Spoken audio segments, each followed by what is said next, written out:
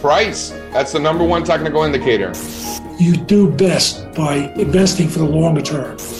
If you can't explain what the business is doing, then that is a huge red flag. Some technological change is going to put you out of business. It really is a genuinely extraordinary situation. Welcome back. I'm Hayden Brain, and you're listening to Opto Sessions, where we interview the top traders and investors from around the world, uncovering their secrets to success. This week's episode is slightly different. You'll hear a live Q&A held on Twitter Spaces last Friday with founder of Valeshare Capital Management and friend of the show, Jeff Ross. Jeff occupies the rare space of being both a radiologist and a founder of a successful hedge fund. And while the latter provides an innovative all-weather portfolio management system, which has returned 95% in the past year, another topic currently holds Ross's attention: Bitcoin. I quizzed Jeff on Bitcoin's credentials as a store of value, comparing the cryptocurrency to physical SOVs like silver and gold. It's an open floor debate too, with a handful of listeners asking for Jeff's opinion on anything from the merits of the stock to flow model, the ugly price action surrounding El Salvador's turbulent BTC debut, and Jeff's long-term price target. Before we get started, given this was a live recording discussing a cryptocurrency and Bitcoin, we're required to read out the following risk warnings. CMC Markets does not endorse or offer opinion on the trading strategies used by the author.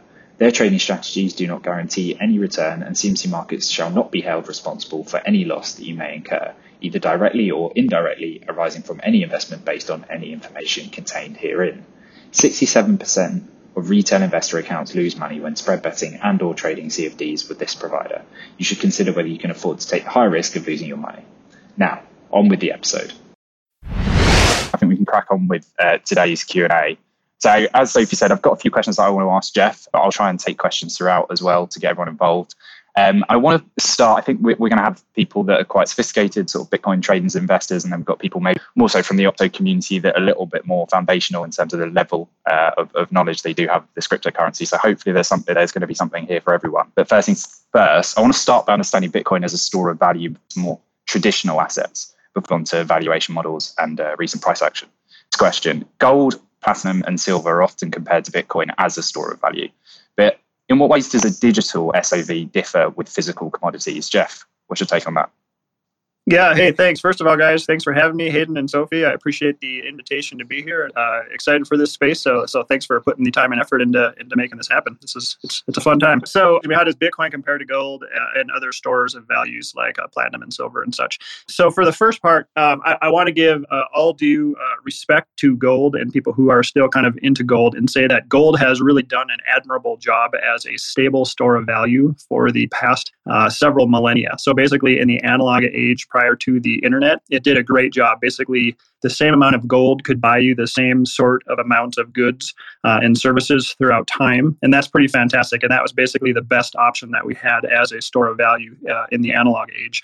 But then along comes the digital age, which is what we're in now, and we're transitioning into the digital age. And so a digital store of value is something that's even better in many ways than gold has been in the past. And so there's several reasons for this. One is because while gold is generally a scarce asset, it's not a perfectly scarce asset. And that's one of the things that Bitcoin was the first to solve, is basically a digitally scarce asset. For people who don't know, there's only 21 million Bitcoin that will ever be mined. And so that basically makes it perfectly scarce. So as long as that there is a demand for Bitcoin, and you have, and for people who know, basic economics 101, supply demand curves, we have a perfectly inelastic supply of Bitcoin and an ever increasing demand for Bitcoin. So what has to happen just basically mathematically is that the price will go up accordingly. So if the demand for Bitcoin rises exponentially, then so shall the price. So that's one thing. There's many differences between Bitcoin and gold that I think make it a superior store of value. One is portability. It's obviously really hard to carry $1 million worth of gold in your pocket or in a suitcase without drawing it in, and try that with $100 million or $1 billion worth of gold. And so Bitcoin can be transported instantaneously anywhere around the world. It doesn't weigh anything, obviously, because it's a digital asset. And it can be, it's infinitely divisible. Right now it's divisible to 100 million units. That's called a Satoshi, 1/100 millionth of a Bitcoin. And so you don't have any issues with any of those kind of things: storage, transportability, divisibility, things like that make it superior. And I'll stop there. Great. Yeah, really full answer. Thanks, Jeff. So before we move on then, it seems then obviously gold and physical commodities correlation with Bitcoin is something that obviously a lot of people watch. There's been a few interesting developments over the couple of months in that space as well. Where do you see that correlation headed over the next 12 months? Do you expect sort of major divergence in the medium term? Sure. So I think, and again, I don't mean to come down on gold, but I think to me, it's very clear that we're starting to see the demonetization of gold over time. And so gold has been this traditional store of value. And again, it has done a very commendable job at being a stable store of value. But now we have this appreciating, perfectly scarce store of value.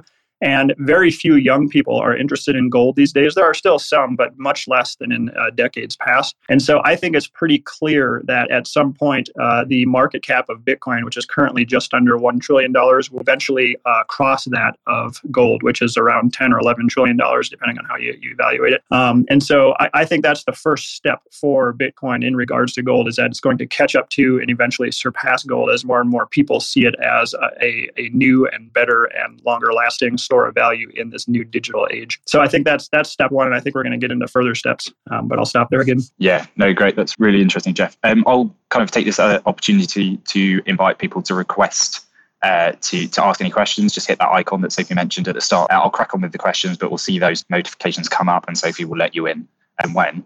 But next question from me. It'd be interesting now to move on, I suppose, to how we can accurately assess Bitcoin's real, in inverted commas, value. Obviously, people have a different take on kind of view of this cryptocurrency to be. So firstly, can you talk to us, particularly for those unfamiliar with it, how investors can use the stock to flow model to estimate Bitcoin's value? It's something that I've heard you speak about before, and I'd be really interested to just get your kind of brief explanation of how that model works. Sure. So the stock to flow model is a very interesting model. Just for the record, I should say, I don't necessarily adhere to it, but I think it's very interesting, and it has been shockingly accurate to date. So we'll see if that holds into the future. But the point of the stock to flow model is that humans value assets based on their scarcity and based on how much the supply of a given asset is increasing over time. So a good example is gold. Gold, people obviously have treasured that as a form of money. Among other things, it has other use cases, obviously, but for several thousands of years. And the amount of new gold that is coming into the market each year, that's called the flow of new gold, is about 1 to 2 or sometimes 2.5% per year on average. That's how much the supply of new gold. So the stock to flow, the stock is the amount of gold that's out there. Flow is the amount of new gold that trickles into the supply every year. Every asset has its own kind of stock to flow model that you can calculate. It's difficult. It's very difficult to do that accurately with most assets. Ironically, but hopefully not surprisingly, it's very easy to do this with Bitcoin because Bitcoin is an open source protocol for all the world to see. As most people know, new Bitcoin comes onto the market approximately every 10 minutes, and that's by design. And so right now we have in Bitcoin about 900 new Bitcoin coming onto the market each day. That's how much is mined each day, roughly. It's fairly accurate, but it holds to that over time. And so that stock to flow model is set to decrease every 4 years. So it has a disinflationary schedule, meaning that every 4 years, the amount of new flow coming into the overall Bitcoin market gets halved, gets cut by 50%. And so whereas, 2 years ago, it was 1,800 new Bitcoin per day, now it's 900 new Bitcoin per day. After the next halving in 2024, that's for the 900 is going to get cut in half again down to 450. And so it's a disinflationary asset. And that's going to continue all the way until the year of 2140. So about 119 years from now. So none of us will probably be around, I'm guessing, at that point. But at that point, it will go from being a disinflationary asset to a non-inflationary asset. Great, thanks, Jeff. I think we've got a question from, I can see Power there, speaker. If you want to unmute yourself, feel free to jump in. Oh, yeah. Hey, you guys are talking about the value of Bitcoin. I mean, I think the value of Bitcoin is undervalued at the moment. It's my personal opinion. I mean, what value do we have to a global monetary network where you can send $1 billion across the world with no permission for $20? That's the power of Bitcoin. That's the power of the Bitcoin network. I think I was listening to Anthony Pompliano's podcast. There's some rich guy, he sent $2 billion across the world and he paid $20 and it settled in 10 minutes. You can't do that with a bank. So the value of the Bitcoin network is we don't even know how valuable that is. How do you even value something like that? The value of the Lightning Network, being able to send value over the internet, like an email, person to person, peer to peer with no third party intermediary. A country like El Salvador has adopted the Bitcoin standard. and their country's GDP is going to be increased by billions of dollars over time. Like, how do we value that? I think that's like extremely valuable. That's just my opinion. Yeah, Jeff, what's your take on that? I think it's a really interesting point about kind of the underlying network rather than just the coin itself. Like, how do you value that network, as Powell was saying? What's your thoughts on that, if any? Yes, I think Power brings up some great points. Power, nice to see you. Thanks for coming up. I think that is just one of the use cases of Bitcoin. I think as people kind of fall further down the rabbit hole and study Bitcoin, they see that its use cases are myriad. It's more than just a monetary network. It's more than just a store of value. To me, it's inevitable that this will become a world's reserve currency at some point. I don't know how quickly this happens, but I do think it's inevitable. And so how do you value this? So we talked earlier about gold and its similarities to gold as a store of value. I think that is just the first step. I think after that, we're going to start looking around and looking at what is the value of all of the currencies in the world? Because what if Bitcoin actually did become the de facto world currency? That's one thing to consider. And I think more importantly, because it's an appreciating store of value, you have to look at all of the other stores of value that exist in the world right now. So current stores of value include real estate, gold. I would argue that stocks and bonds all are stores of value. And I would also argue that all of those are currently wildly overvalued. And that's a result of the government policies right now, the central bank policies of monetary inflation that's going on. People need to have some way to store and increase their future purchasing power against fiat currencies that are rapidly depreciating. And I think more and more people are realizing that Bitcoin is the best way to hedge against this huge risk that we're seeing right now. So why do I bring all of that up? Because those things currently, the wealth in the world and the store of value wealth is currently around somewhere between $100 and $400 trillion, depending on how you calculate that. I actually think that's a very reasonable valuation for Bitcoin by the end of this decade. What would that mean for the individual price of Bitcoin? Well, we know that if Bitcoin is, the cap is about $1 trillion, that puts one Bitcoin at about $53,000. So we can say $50,000 just to make it easy. If we get up to the market cap of gold at 10 trillion, that puts the price of one Bitcoin at $500,000. And then you can keep going up you go up by another factor of 10. If we reach 100 trillion, which I do think we do reach by the end of this decade, that puts the price of one Bitcoin at about $5 million. So that's how I look at the intrinsic value of Bitcoin. Yeah, thanks, Jeff. We've got a few people that want to come in on this topic. In no particular order, Marcel, any questions or any follow-up on that? Yeah, thanks for joining me. I'm not a native English speaker, so excuse my English. Can you hear me? Yeah, we can hear you really well. I have a question. It's not directly about the price, but indirectly it does. You mentioned the stock-to-flow model, but you also have increased exchange sales pressure because all the Bitcoin they earn of the transaction, they have to settle their costs in dollars or any native currency they have. And when talking about exchanges do have over-the-counter parties that go on the market. And combined with that, they have more and more leverage products, which professional financial traders use often. And when you see the development that probably ETFs are cash settled, will be approved in the United States. In Canada, there are BTC approved ETFs. But how do you see those developments? Because my opinion is it positive or negative that all those cash settled and sell pressure environment things exist? What's your professional opinion about that? Yeah. Hey, Marcel, that's a great question. Thanks for coming up. I think that there are pros and cons to that. And so first of all, I would say it's inevitable that Bitcoin becomes financialized and with all of the good and bad things that come with that. And that's because it's a burgeoning nascent asset class that people are realizing that if you want to have real alpha, if you want to be able to generate profits above the hurdle rate of the monetary inflation that's going on, you have to do more than just invest in the traditional 60-40 stock bond portfolio that people have been successfully doing for the last decade and even beyond that. And so financialization is inevitable because this is where the alpha has gone. The good sides of that is that means there are huge walls of money that are going to come in as Wall Street and other financial institutions come into Bitcoin around the world. That's going to be what helps propel this from a $1 trillion asset to a $10 trillion asset to eventually a $100 trillion asset and beyond.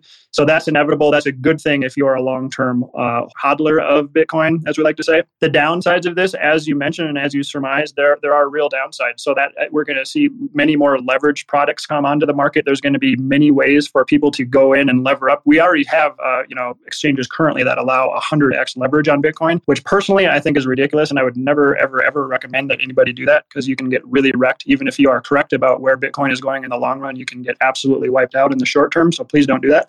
But yeah, so that's inevitable that this kind of stuff is happening. That will continue to add to volatility. In fact, we saw a great example of that on September 7th. We saw a $10,000 candle basically because a lot of leverage got wiped out very quickly, and that can cascade upon itself, and it scares a lot of people. And unfortunately, it scares good, normal people, just regular people who have their hard-earned savings stored in Bitcoin.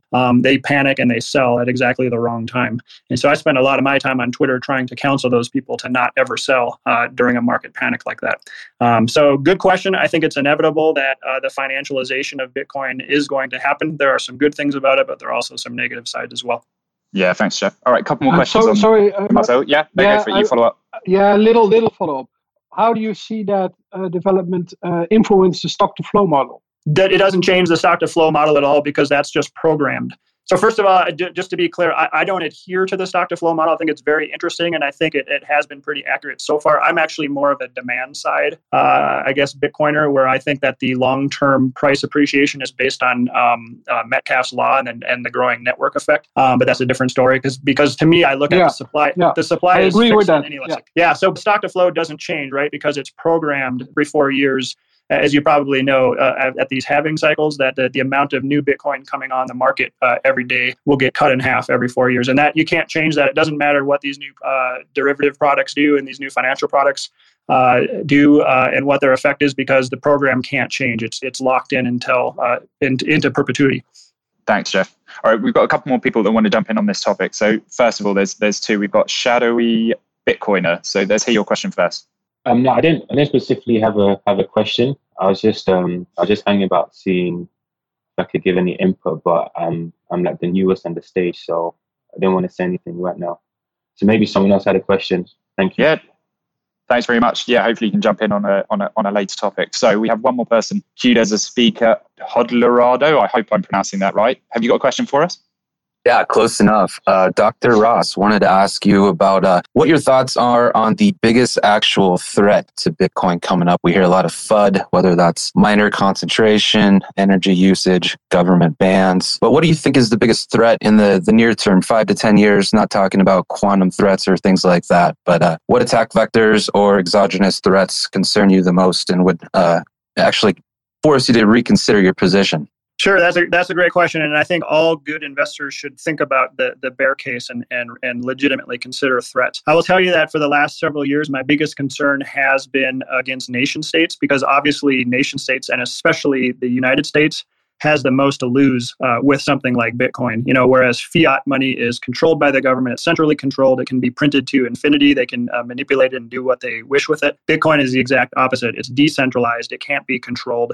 It's a fixed supply of 21 million, so you can't print it to infinity. It's basically, I think, it represents freedom. It's money that's by the people, of the people, and for the people. So who doesn't like that? One great example is communism does not like Bitcoin. So communist China, I think wisely, because of their beliefs, they looked at Bitcoin, and I don't think it was anything more nefarious than the fact that they realized that this is antithetical to their centralized control beliefs. And so they banned Bitcoin and they kicked the miners out of their country.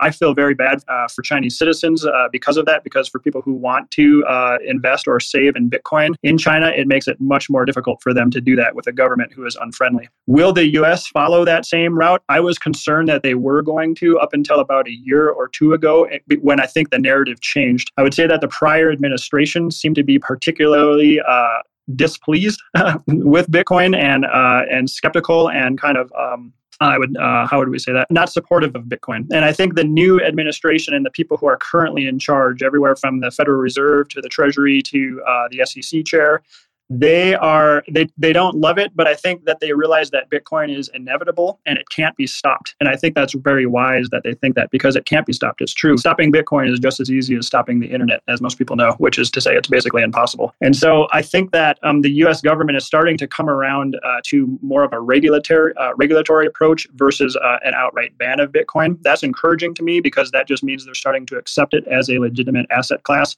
And that it has a future. And I think the wisest thing that the U.S. government could do is that they would basically jump on the bandwagon of Bitcoin. And I think it could actually get them out of this incredible hole that they've dug themselves into at the end of this Keynesian economic experiment where we find ourselves, where credit and interest rates and valuations of stores of value are just completely out of control. So that's a long-winded answer to say I was very concerned about a nation-state attack, and I'm much less concerned about that now. It was a short-term blow to Bitcoin for China to ban the miners, but in the long run, that's actually fantastic for Bitcoin and for the Bitcoin network. And I hope that the U.S. continues to use this as a huge opportunity to import that wealth through Bitcoin miners and our abundant wasted energy sources. Thanks, Jeff. Really full answer. Okay, well, we've got a couple more people that want to jump in. So I'll move the conversation on just briefly, and then obviously if there's a particular topic people want to return to, I'll grab some more questions in a second. First question from me, though. Why? I mean, I guess we've got a good understanding at least of how you value Bitcoin and kind of what the potential value is with that particular cryptocurrency. But does that mean we should ignore all other altcoins, for example? What's your take on that? So I'm a funny person to ask about this because my take is different than most. I am not unfriendly to altcoins, but I think that Bitcoin has nothing to do with altcoins. They're just a completely separate market. I think that Bitcoin is going to transform the world's monetary and financial system, literally transform it and make it basically 100 to 1,000 times better than the current system. And that altcoins are, God bless them, but I have no issue with people speculating in those things, but they're just entirely different. They don't have anything to do with Bitcoin. So they're sort of two separate topics. I bristle a little bit when people talk about things like Bitcoin dominance, or they compare Ethereum to Bitcoin. I just don't think they have anything to do with each other. So I think whereas, Bitcoin is very simple. It just does a few things very well. It's secure, it's impenetrable, it's unchangeable, it's decentralized money. And Ethereum is at its base layer. It is basically all things to all men. You can build whatever you want on it. It's sort of clunky, but it's awesome in that way. So it's kind of a software developer's dream. They can build whatever they want on it. It requires lots of change and lots of hand-holding, and there are going to be lots of mistakes along the way. And that's totally fine. I don't really care if people want to do that. I think Ethereum and all altcoins, they have tremendous upside potential, just like angel investing and venture capital can provide tremendous upside gains, but it's also with tremendous risk. And I think most of those products are competing with each other and eventually will go to zero because they're always trying to develop a bigger, better, faster, stronger protocol that will outdo the current protocol. So that's how I look at those things. If people want to speculate in those things, that's fantastic. They tend to ride the coattails of Bitcoin, meaning that if we have another Bitcoin bull market, which I think we're going to start ramping up again in the next quarter, the next few months, I think that altcoins will do well again, but then they're going to crash again, I think probably 75 to 95% when it's all over. So I just caution people to be very careful. Speculate in whatever you want, whatever altcoin you want, that's fine, but make sure you save in Bitcoin over the long run. To what extent then is it a safe haven? Like, can we compare it to kind of gold and things like that in terms of the safety it gives investors? Should it be looked at that way by investors? So the world's number one safe haven asset is clearly the US dollar right now. And whatever the world's reserve currency is, that is the world's safe haven asset, even more so than U.S. treasuries, which are basically the de facto dollar, and more so than gold, which have traditionally been, quasi-safe haven assets. Why is that? It's because when people panic, so say March, let's go back to March 2020. COVID finally hit the headlines. People were freaking out. Everybody wanted to sell their assets and move to safety. What does that mean? That means that in their brokerage accounts, they hit the sell button as fast as they can, and their money is changed into the reserve asset. So for some people, depending on where you live, it can be your base currency, your government fiat currency. But for most of the world, it's the US dollar. And so I think at some point there's going to be a flippening where Bitcoin takes over as the world's reserve currency and as this base currency, and then it becomes the world's safe haven asset. I think that happens by 2030. I don't know how soon. It could be quick. It could be 5 years sooner. It could be 10 years later. I'm not positive, but I'm kind of using 2030 as a landmark for that, where it becomes the de facto safe haven asset of the world. Yeah, interesting. So until that point, then, to what extent can we look at it as a hedge or a useful hedge against sort of currency debasement? We're seeing that in the US at the moment, and a lot of market commentators are talking about that currency debasement. Can we see it as a hedge against that debasement or not?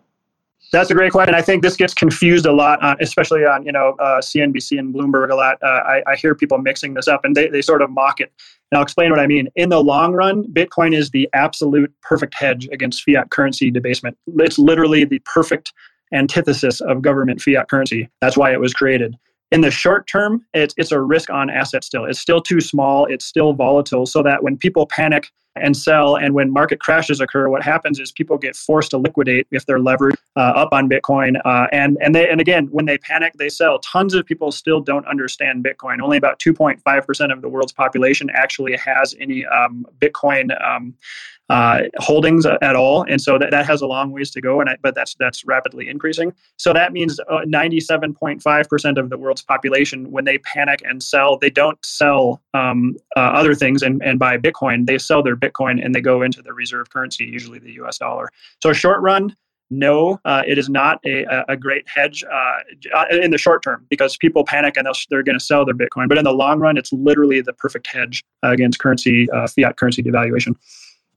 Yeah, great. Okay, thanks, Jeff. Dordu's been waiting very patiently. Have you got a question for us? Yes, thank you, Dr. Jeff Ross and Opto, for the opportunity to speak on this space. So I have a quick question I want you guys to elucidate on. If Bitcoin surpasses gold at that $600,000 mark, don't quote me on that, but I think that's the number where it'll surpass gold's market cap. Do you think that America will add that as their reserve currency, or start to kind of talk about it more in the public, or are they kind of going to take a back turn and let other developing countries continue to adopt, and they kind of let pride get in the way and take their time? That's a great question, Dadu. Thanks for coming up. That's the $1 trillion question, right? When would the U.S. actually go from being somewhat adversarial towards Bitcoin to actually being pro-Bitcoin and actually using it as a digital reserve asset? First of all, I'll say I think it's inevitable. Will it happen when Bitcoin flips the market cap of? Possibly. I don't know that they're kind of sitting there and using that as a landmark or a milestone. I think more it's a political discussion that needs to happen. And I think as the Bitcoin story rages on throughout the years, and as more and more people adopt it, and it becomes more socially acceptable to own and talk about Bitcoin ownership, I think it's just inevitable that it will become sort of politically acceptable at some. In fact, I think it's going to be an actual issue in the 2024 campaigns, but we'll see about that. So is the flipping what will cause it to happen? Not necessarily, but I think probably somewhere around that time, because we're going to see that narrative all over in the business journals, right? CNBC, Bloomberg, and such. Opto, even they'll be talking about it, about how Bitcoin finally flipped gold. Is it a better store of value? We'll see headlines, and people will be arguing about that, even though those of us who have been early to the story have been watching this happen for years before that. The general public will start to accept it as the world's best store of value, and then it will be acceptable for governments to publicly proclaim that they hold it as a reserve asset on their balance sheets. So that's kind of a long-winded answer to say I'm not sure about the timing, but that's probably sort of accurate as far as the timing. Maybe 4 to 5 years we start to see something like that. Could be as late as 10 years that the U.S. government actually adopts it as its digital reserve asset. Thank you. Great, thanks, Jeff. So I want to finish the discussion by covering recent price action. Is something that we cover extensively on a daily basis on Opto, and obviously Jeff on his Twitter feed as well. So we saw some pretty big price action on Tuesday, probably, or predominantly, I should say, caused by the tech problems that hit El Salvador's Bitcoin debut. I mean, prices moved large sideways since. So where do you think it's heading in the short term, Jeff? And then we can move on to kind of your medium and longer term outlooks. Sure. Well, I will say that I've been bracing for September for months, because people who have studied Bitcoin, for whatever reason, September is an ugly month. And that even includes the 2013 and 2017 bull markets. It was barely positive after a tumultuous 2013 September, and negative after a tumultuous 2017 month in September. And so I think we just have more of the same for whatever reason. I agree that the El Salvador thing, it's very exciting to me that they've adopted it as legal tender there. There's going to be tons of glitches and missteps along the way. So I'm personally, anybody who knows tech knows that this is just kind of par for the course. So they're going to improve it as they go. So short term, I think a sideways, choppy, volatile September is likely.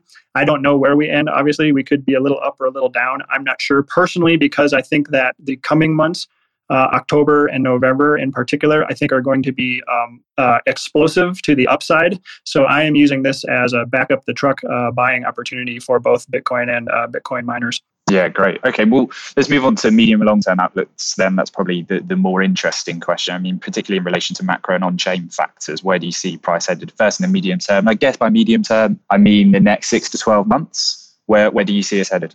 That's a great question. So I get asked this a lot, and I give kind of an unsatisfying answer, and that is depending on how quickly the price rises in the coming months. That's what I'll be watching to see where I think it's going to go in the months to follow. So what do I mean by that? If we have a huge parabolic move higher, like we did back in 2013 and at the end of 2017 as well, and that's very possible, by the way. Just as a quick side note, we have almost exactly the same price action this year as we did in 2013, including that huge pullback, then a recovery, and then the last 3 months from September through November of 2013, Bitcoin actually 10x'd at that point. And so I'm not saying that's going to happen, but I actually think it's possible that we could see as high as 400,000 to 500,000 before this year is over, which would just completely melt faces off and be mind-blowing. I'm not saying that's going to happen. I just say that I think it could happen. If it goes like that, then I think we're going to have an extreme bearish pullback that could last, again, similar to prior bull bear market cycles, that it could last 12 to 8 months where we're kind of in the doldrums and we have another crypto winter, as they call it. If, though, we have kind of an unsatisfying end to this year, and I would say anything that's around 100,000 or less for a peak price by the end of this year, I would say that's unsatisfying and too low. I think that the reason why that may happen is because of what happened to the China explosion of miners and the drop in hash rate. That was a really severe blow to the hash rate and computing power. And so miners are scrambling to get set up again in the US and around the world. And as that recovers, so too does the price. They tend to be somewhat correlated. So if we have a kind of a slow recovery, and I would say the slowness is not only because of miners just scrambling for space, but also because of the worldwide semiconductor shortage that we're having major supply chain issues, that could kind of lag behind. And if that happens and we have kind of a disappointing end to 2021, I could see the bull market extending into 2022 and probably topping somewhere around February, March of 2022 before any kind of a pullback. So I'm watching and waiting. But I think that I don't think we go into basically a constantly up cycle. I think we still have significant human emotions in Bitcoin, as in any asset class, because people hate losing money and they get greedy and want to make money. So we see these cycles. So I do think, depending on the size of the increase, especially if it's parabolic, that we'll have a commensurate bear market on the flip side of that.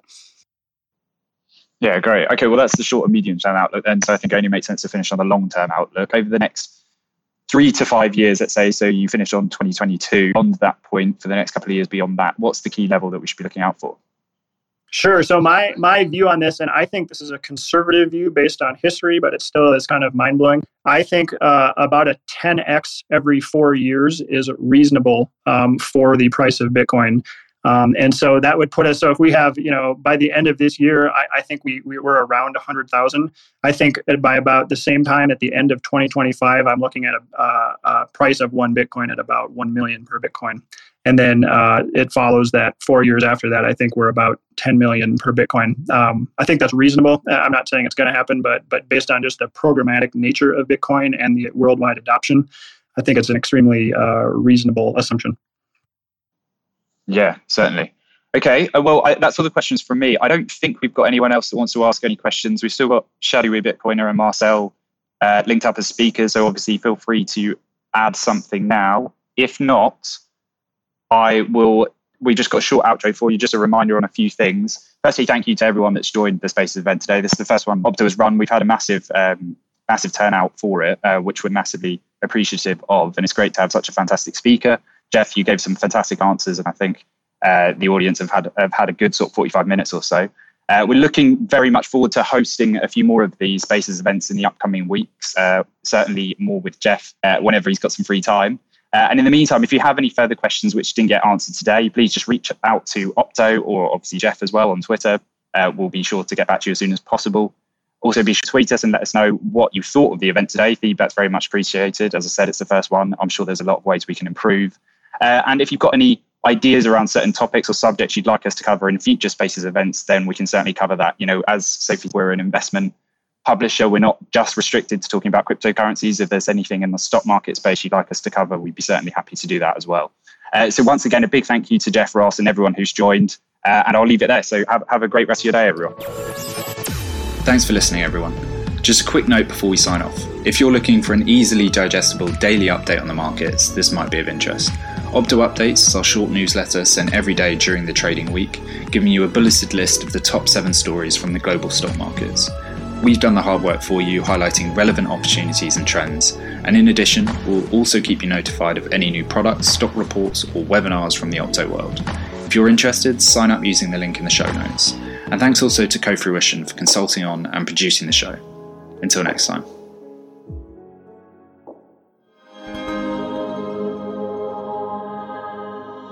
Co-Fruition.